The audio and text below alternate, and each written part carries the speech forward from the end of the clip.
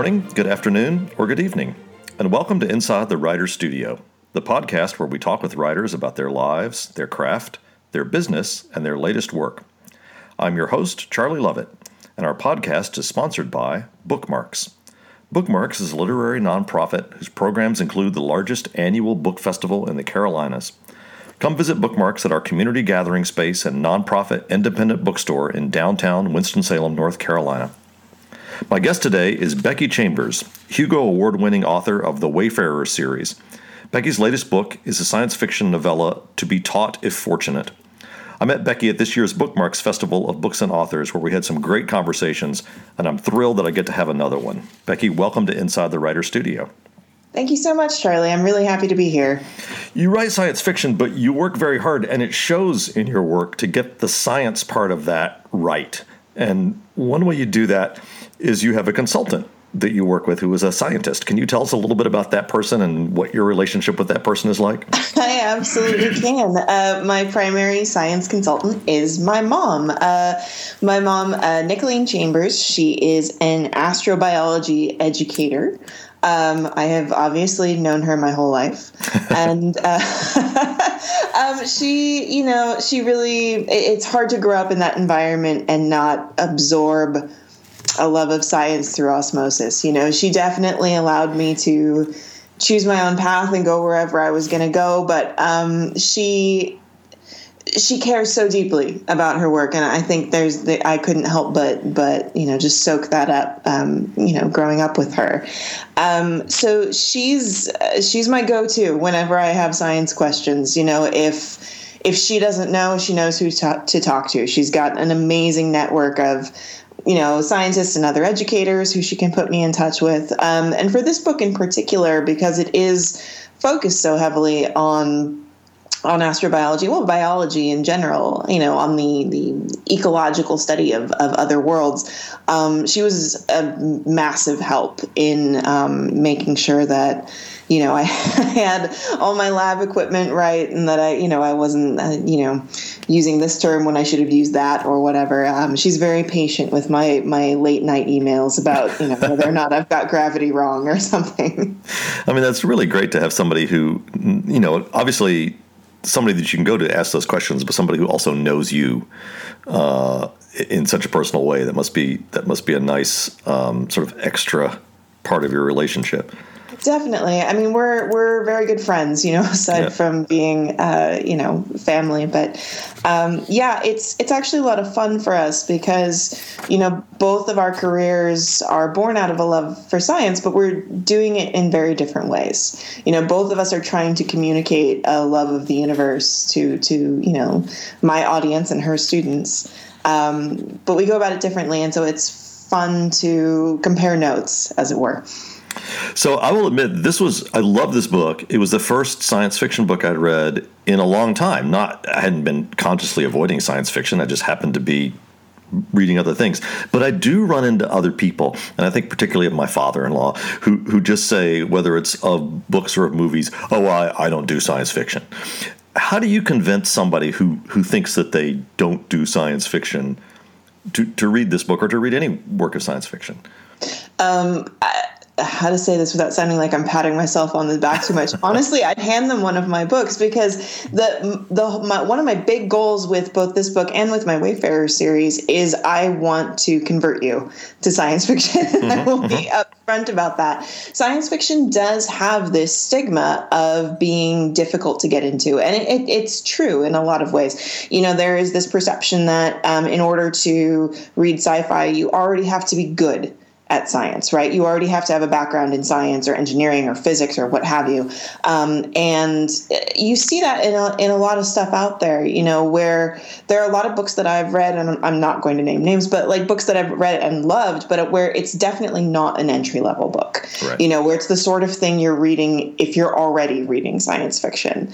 And so I think that perception of the genre can be off-putting to people.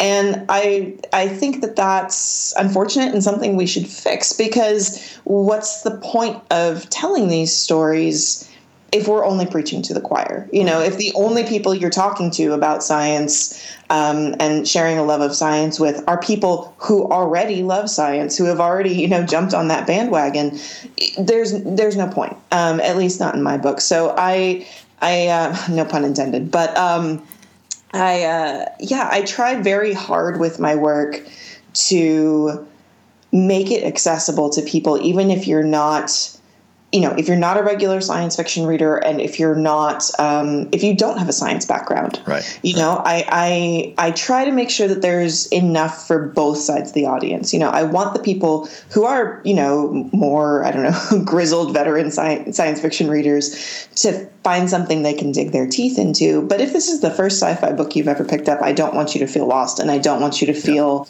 like this isn't for you. I want to make sure that there's a place at the table for everybody. Well, speaking of somebody whose science background is, a couple of classes in high school a long time ago, and then watching The Big Bang Theory, I think I can say that you succeeded. This is one of those books that does one of my favorite things that a book can do. It actually makes the reader feel smarter, rather than, like you said, some non-entry level science fiction might make the reader feel not smart. This one makes you feel smart. I love the way that works. And let's talk about the opening for a minute, because I think you do a couple of things in the opening that actually do invite the reader in an intimate way.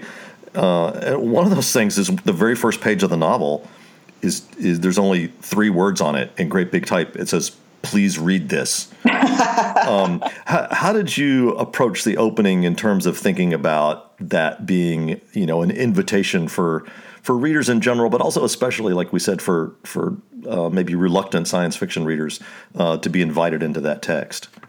I thought a lot about how to open it. This book went through a lot of different iterations before it turned into the version that you have read and that other folks will read. And I'm trying to tread carefully around this question because I addressed the opening in its final form after I wrote the ending. So I need to think a little bit about how to do this without spoiling things. Right. But ultimately, I wanted to set up the premise, right? The book is written in the style of sort of a memoir of sorts, but it really is directly addressing the reader and is directly asking the reader a question. This isn't the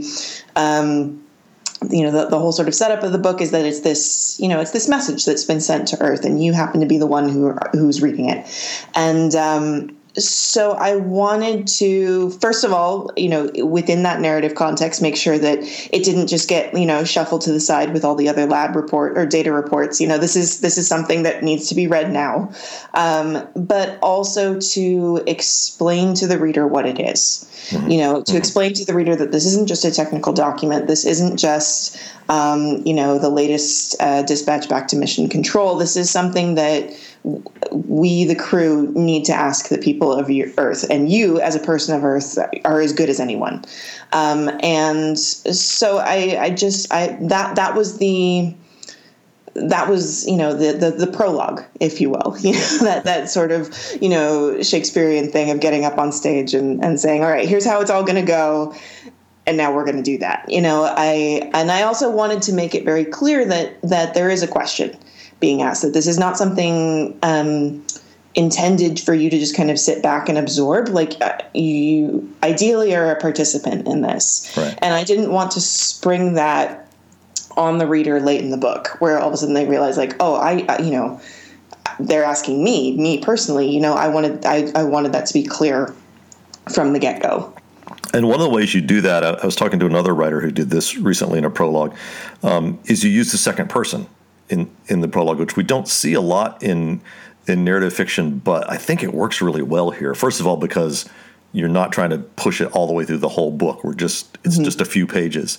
Right. Did you originally write that in the second person? Did you play around with different ways of doing it? I played around with different ways of doing it because it was really alien to me to do so. Yeah. Even the rest of the book, which is in first person, all my other stuff has been in third. So, and that comes more naturally to me. But when I first sat down and started writing this, it just sort of came out naturally that way. And I was like, oh, that's weird. I can't say why. I can't say, here was my grand plan for using, this specific point of view. It just seemed to fit the story best. It just, after I tinkered with a couple different versions, it was like, oh, okay, there it is. One of those inexplicable writing things that just makes sense as soon as you do it. Yeah. To be taught if fortunate is, I felt, is such a beautifully book, and it's a deceptively simple premise in many ways, but it provides this platform for exploring these existential questions. Tell us the basic premise of the book. What is the first-person narrator telling us about? Sure. So this is written from the point of view of an astronaut aboard a spacecraft. It's a 4-person crew, and they are conducting an ecological survey of an exoplanetary system 14 light years from Earth. This is not a mission of conquest. This is not a mission of we have to find another home for ourselves because, Earth has died or what have you. It's pure exploration. It is purely, going boldly to see what's out there. Now, the trick of that is they're very far from home. They're very isolated. And, there's a lot of time that's passing in between, as they're out there on their journey. They go into a sort of artificial torpor in between worlds because it takes a long time to get there. So, the world they've left behind is changing.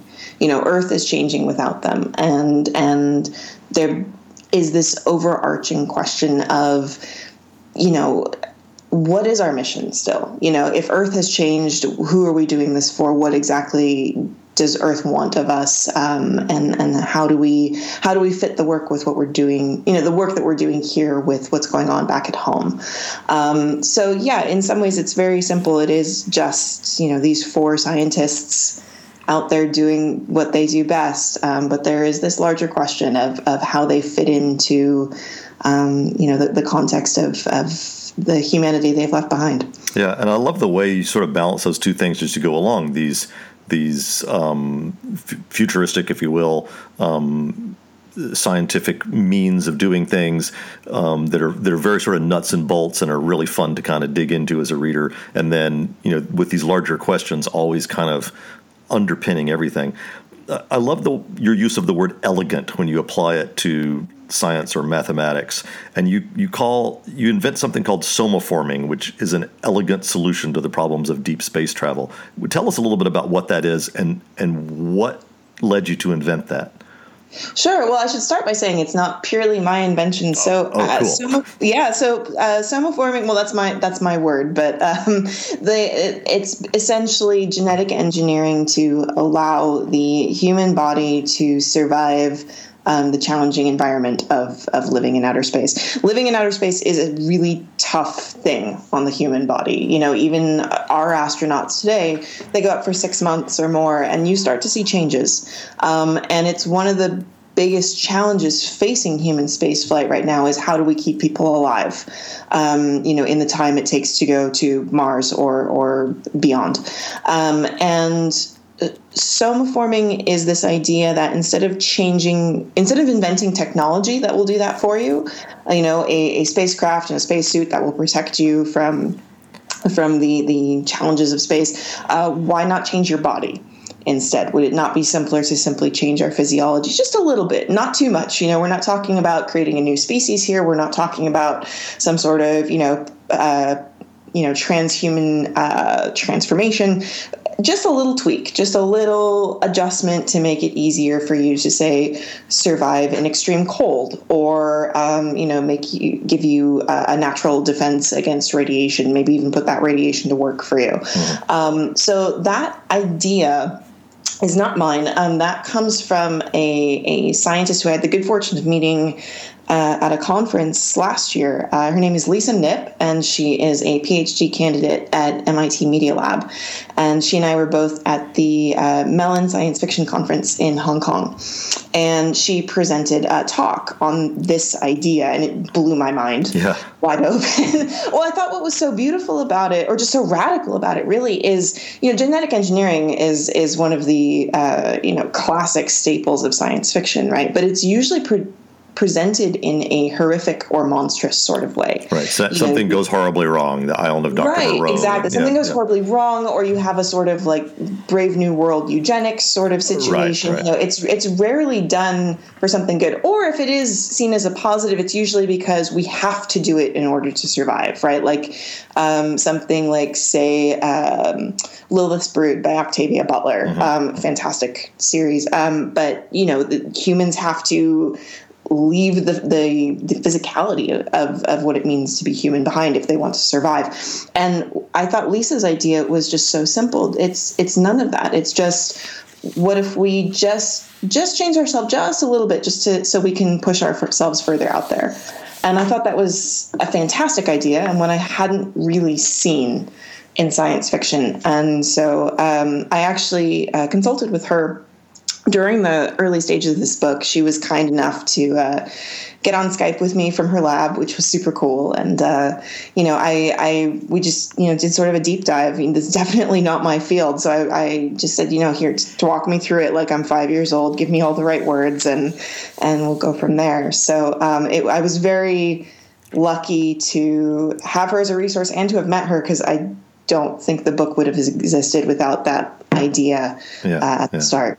I mean, I love the way that you really take on the real life challenges of a mission like this, because a lot of science fiction ignores things like cosmic radiation or, sending messages over multiple light years, that sort of thing. The somaforming, the Tiva suits, these are, to use this word again, elegant solutions to problems that some sci-fi writers, I think, kind of just try to skirt around. How often do you find yourself stopping and going, okay, wait a minute, if this is going to be really real, I have to solve this problem?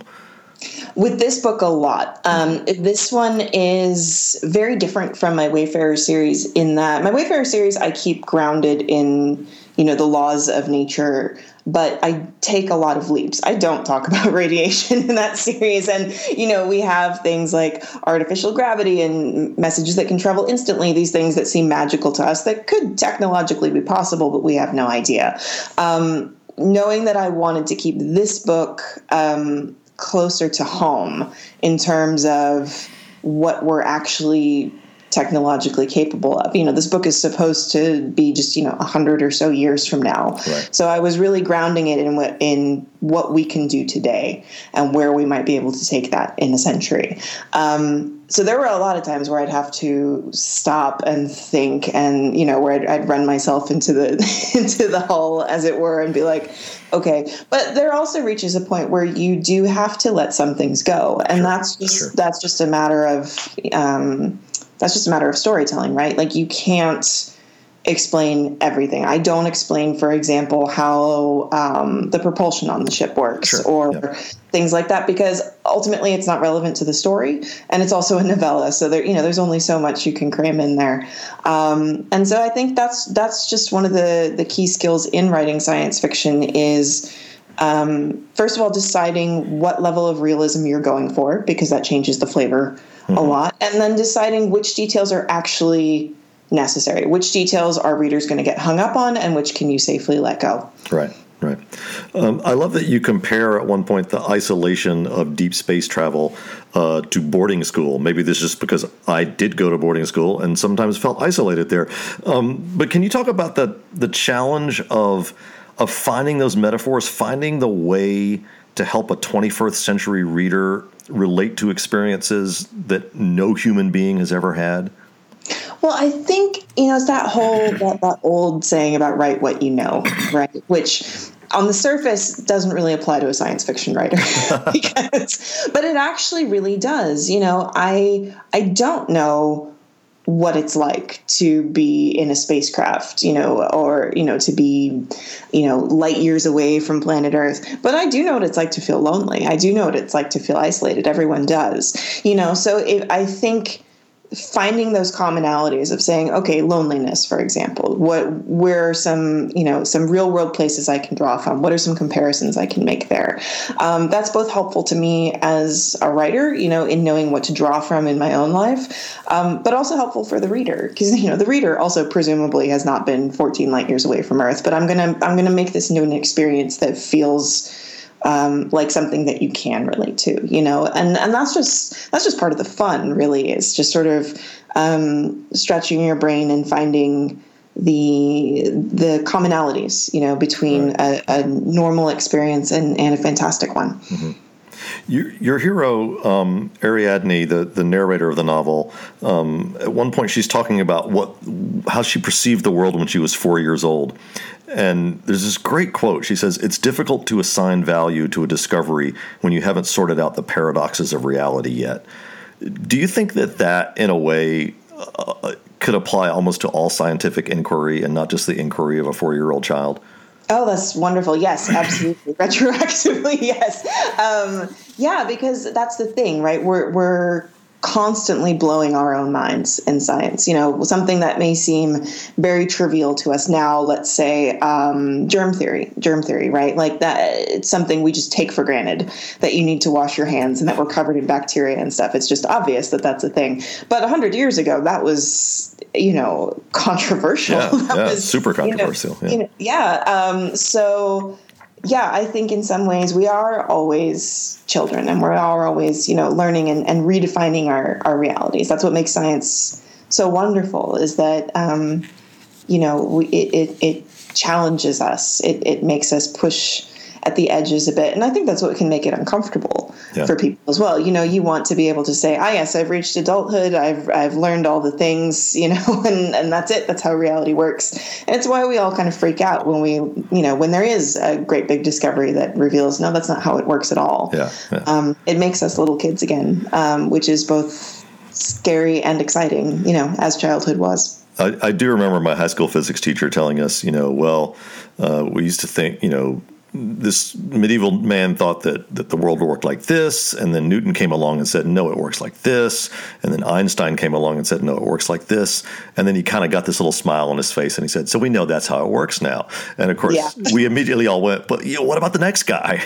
Which is exactly the reaction he was trying to provoke from us. But I love this idea that the suits that Ariadne and her shipmates use when they go out onto these exoplanets are not so much to protect them as to protect whatever life might be on that planet. And it's something I've heard talked about recently with regard to these proposed excursions to Mars. Can you talk a little bit about the morality of introducing a Terran species into another planet's ecosystem? Absolutely. I mean, that is a huge real-world topic of conversation within the space science community right now. NASA has a planetary protection office, and they're talking both about protecting our planet, but also protecting other planets. You can look at things such as the Cassini mission, which ended, I think last year. And, it's this probe that was out there orbiting Saturn, and there are moons around Saturn that could potentially harbor life. They've got some of the right ingredients. They've got environments that could be conducive to it. And so rather than risk crashing a spacecraft, which is, laden with bacteria, despite our best efforts, instead of risking it crashing into, a potential ocean full of critters, they intentionally flew the spacecraft into Saturn and destroyed it. To make sure that, that contamination didn't happen. So, there is a real moral concern there, a real ethical concern of, we're curious and we want to know what's out there, but, we also can't risk the lives of the things we want to go see. Right. We've done enough damage on our own planet that way of barging into ecosystems we don't understand and causing havoc that way, so it's something that I know real world scientists put a lot of thought into, and it's certainly a component of the argument of should we go at all.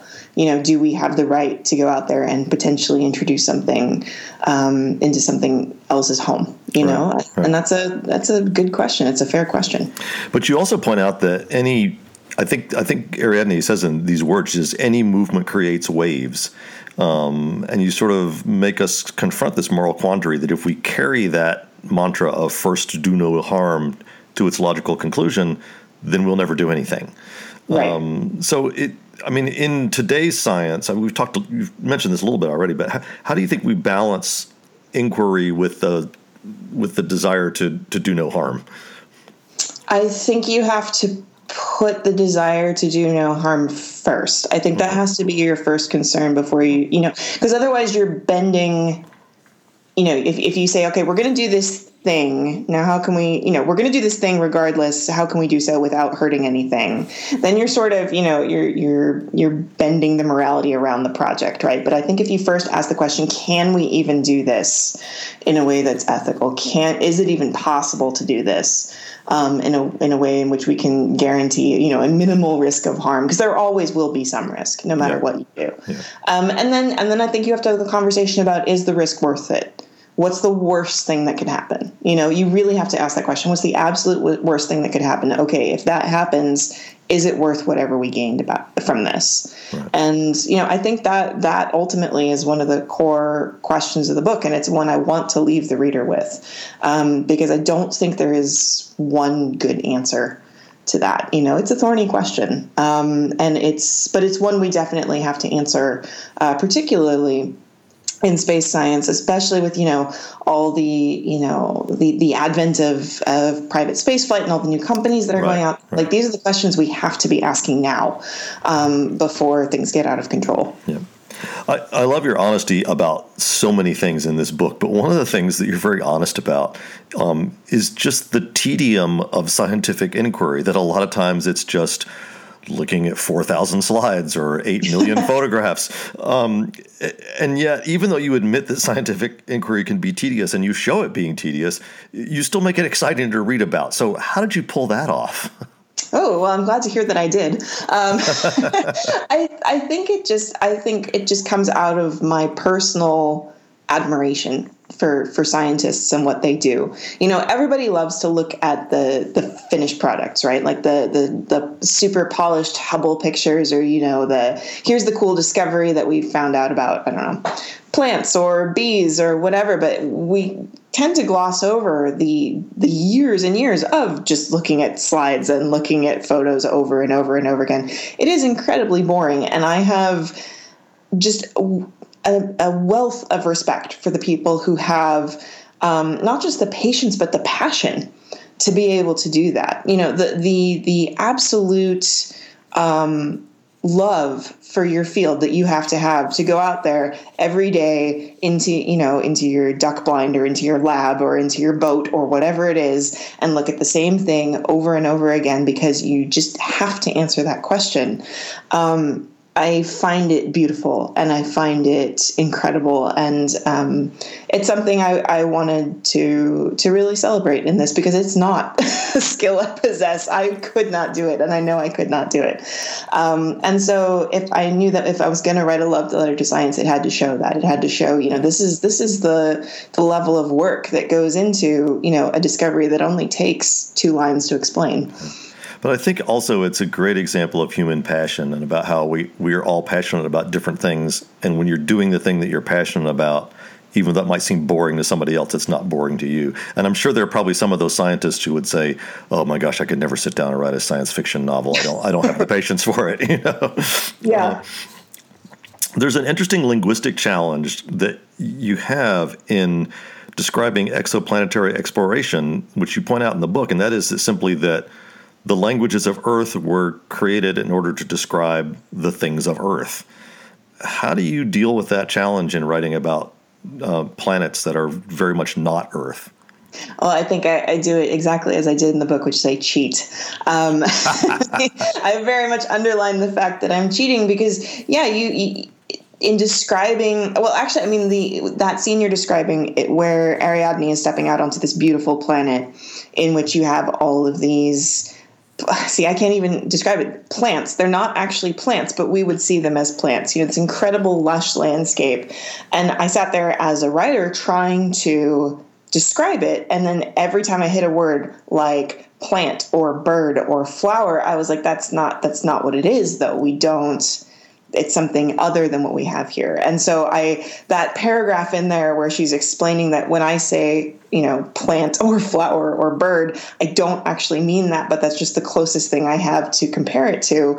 That's very much me stepping in for a minute to say, hey, my language is failing me a bit here. So we're just going to have to work with what we've got.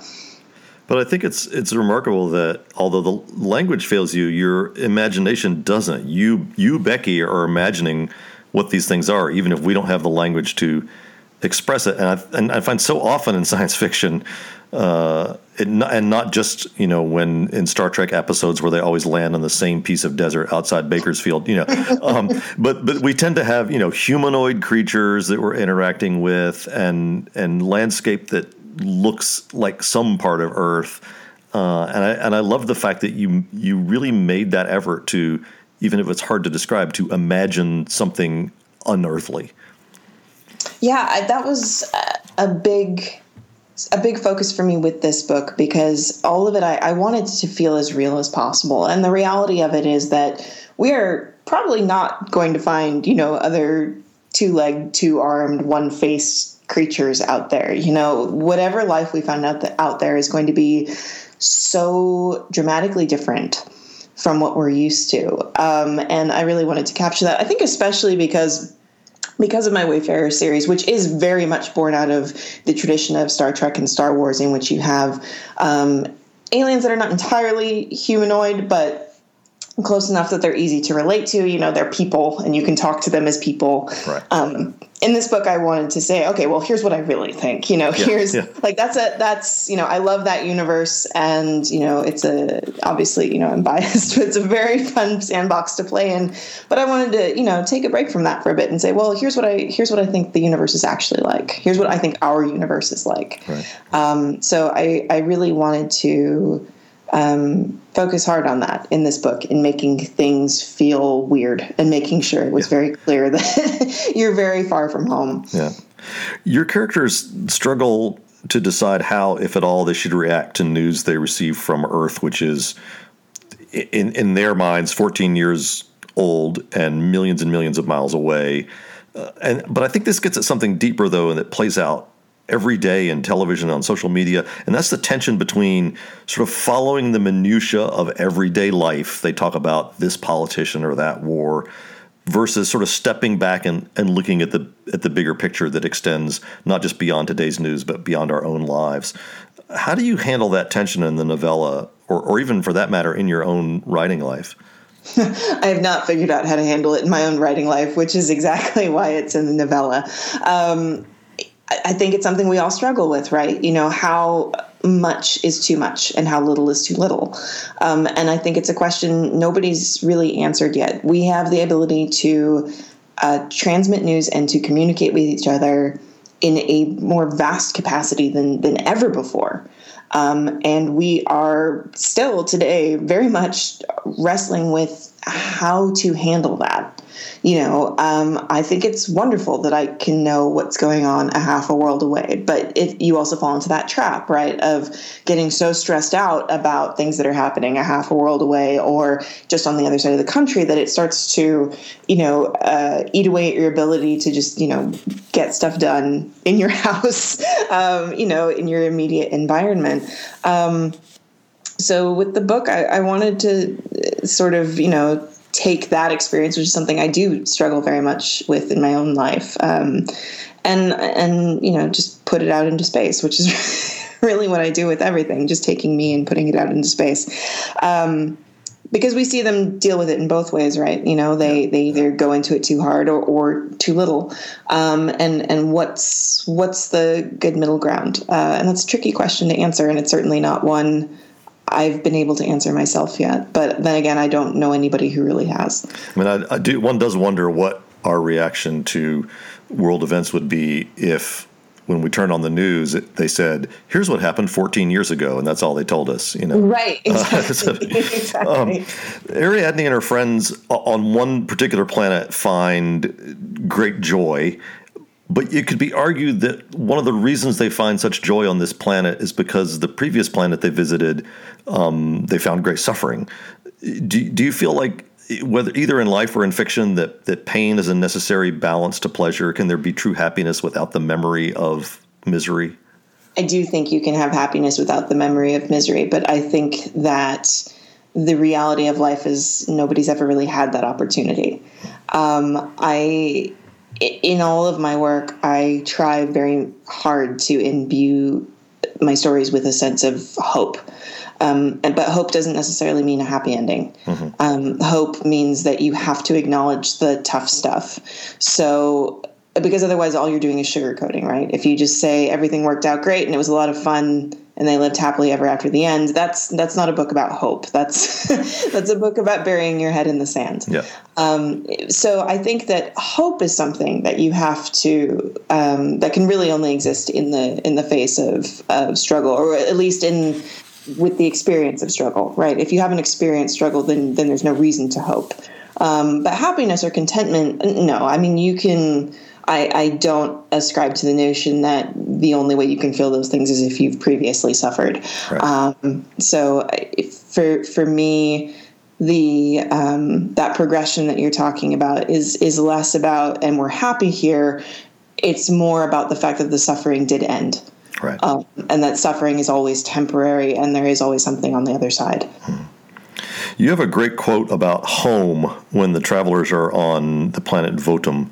You write, "A home can only exist in a moment, something both found and made, always temporary in the grand scheme of things, but vital all the same." What does home mean to you? Home is family. Home is wherever I am right now and the people I have with me there. My experience of that is, I've spent a lot of my life traveling and moving around a lot. And so I don't have the experience of some people have, where they can say, I've lived in this town my whole life, or my family's been here for 6 generations or whatever. This is where we are. That's not the case with me. And it's not the case with my family in general. My grandparents were immigrants. My wife is an immigrant. And I've lived in 2 other countries besides the States, and I'm in more apartments than I can count. So that quote is very much reflective of me and my, interpretation of home, which is that it is something I constantly have to remake and rediscover, and something I have to carry with me, because if I attach it too much to a house or a place, it's very likely that it'll change down the road. And right. I've found that, the times in my life where I did dig in a little too hard, it was that much harder to leave. Whereas as soon as you realize it's something you can carry, it's something you can keep internally, and it's something you can make wherever you go, it makes being transitory a lot easier. Mm-hmm. When we spoke in Winston-Salem a few weeks ago, we talked about a variety of things, but I particularly remember this moment when we sort of bonded over bemoaning the fact that in so many fictional post-apocalyptic visions of the future, whether they're on television or in comic books or in novels, we see the remaining humans of our race turning against each other with violence rather than coming together with cooperation. If there is a great catastrophe that befalls mankind, what do you see as the realistic post-apocalyptic society? Are we going to fight it out, or are we going to get the message and work together? I think there will be fighting, but I think the majority of folks will work together. That's just in our nature. And as is fighting. I mean, violence is part of our nature too, and we can't deny that. But we are ultimately a social species. We're a cooperative species. And the idea that we would suddenly abandon that in the face of, there's no more running water and there's no more electricity. Oh no, let's all go feral. It just simply doesn't make sense. Because the fact of the matter is, when we were living without those things, we did just fine. We formed groups, and we helped each other out, and we made it work. Cooperation is as much a part of who we are as competition. Yeah. And I think it just comes down to choice. Honestly, it comes down to what kind of people we want to be. And if you look at, if you just look around the world when things happen, natural disasters or wars, or just the horrible things that occur as part of the world as it is.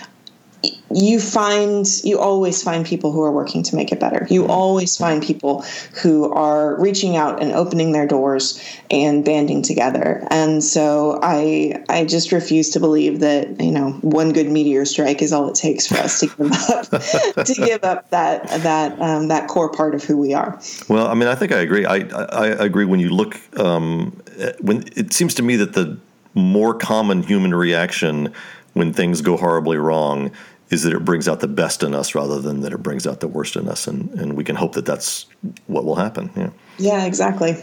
So to end back at the beginning, would it give too much away if I asked you to explain the title of your novella, To Be Taught If Fortunate? And before I let you explain it, I want the listeners to know that, yes, there is a comma in that title as I am reading it. No, it doesn't give too much away at all. So the title, To Be Taught If Fortunate, it's lifted directly out of the introduction to the Voyager Golden Record. And for people who don't know what the Voyager Golden Record is, the Voyager probes were these wonderful spacecraft launched in the late 70s to explore the outer reaches of our solar system and beyond. They're still out there. They're in interstellar space, still phoning home. And they carry the most wonderful cargo, which is a record and the equipment necessary to play it. And it is encoded with all sorts of information about, where you can find us in the galaxy. But most preciously, I think it's got recordings of the sounds of Earth. And that's everything from music to different languages to the sounds of animals to the sounds of machinery to the sound of a heartbeat. It was our best effort at cramming as much of the human experience and of the experience of being on planet Earth into audio form as we could. And the introduction was recorded by the then Secretary General of the United Nations.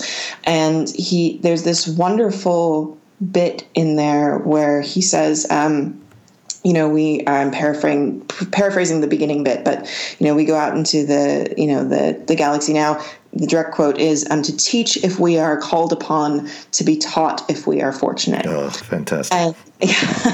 And when I was coming up with this book and thinking about it, I was trying to sum up, my feelings for the book. I was trying to sum up, what's the big idea I'm trying to get at here? And I went and listened to the Golden Record because that's the sort of exploration I was trying to put in a bottle with this book. That's the sort of drive that I wanted to capture, the desire to go out there and learn, and that being goal enough. It didn't have to be something you can sell or something you can stick a flag in, just we want to learn. Right. And when I heard that, I was like, well, I'll never be able to write anything as eloquent as that. That's beautiful. And so I just, like all of us do sometimes, just copy pasted that and ran with it. But what a great place for it to come from. We like to end every episode of Inside the Writer's Studio with the same 10 questions. You should be able to answer each of them in just a few words, but hopefully they'll give our listeners some insight into writing and into Becky Chambers. So if you're ready, we will begin the speed round. What word do you love to work into your writing? Myriad. It's one of my favorite words, and there's a story behind it that's far too long to explain. What word do you hate to encounter in other people's writing? Ooh. Moist. I hate that word. That is such a common answer. It's so interesting to me. Where's your favorite place to write? At home. I have a nice office here, and I really like to be comfortable. Where could you never write? An airport. To what rule of grammar do you pay least attention? All of them. I did not get a very good education in grammar. I generally just go with what I think looks right. What was the first book you remember reading? The Hobbit. What are you reading now? I am currently reading a book about beekeeping because I keep bees, and that means I have far too many books on the subject. What book would you like to have written? Lilith's Brood by Octavia Butler. It's 3 books, but that's okay. What sort of book would you like to write but probably never will? I'd love to write high fantasy, but I don't think that I have anything new to add to the genre. And finally, what would you like to hear a reader tell you? That my books made them love science just a little bit more. This has been Inside the Writer's Studio. I'm your host, Charlie Lovett, and the podcast is sponsored by Bookmarks, a literary nonprofit that runs the largest annual book festival in the Carolinas and operates a community gathering place and nonprofit independent bookstore in downtown Winston-Salem, North Carolina. To find out more about Bookmarks and all its programs, visit www.bookmarksnc.org. My guest today has been Becky Chambers, whose book, To Be Taught If Fortunate, is available wherever books are sold, and we might still have a few signed copies at Bookmarks. Becky, thanks for joining us. Thanks very much for having me. Inside the Writer's Studio posts new shows on the 1st and 15th of every month. On the next episode, I'll be talking to another Bookmarks Festival author, Angie Cruz, about her novel, Dominicana. Until then, thanks for listening, and may you read with wonder and write with passion.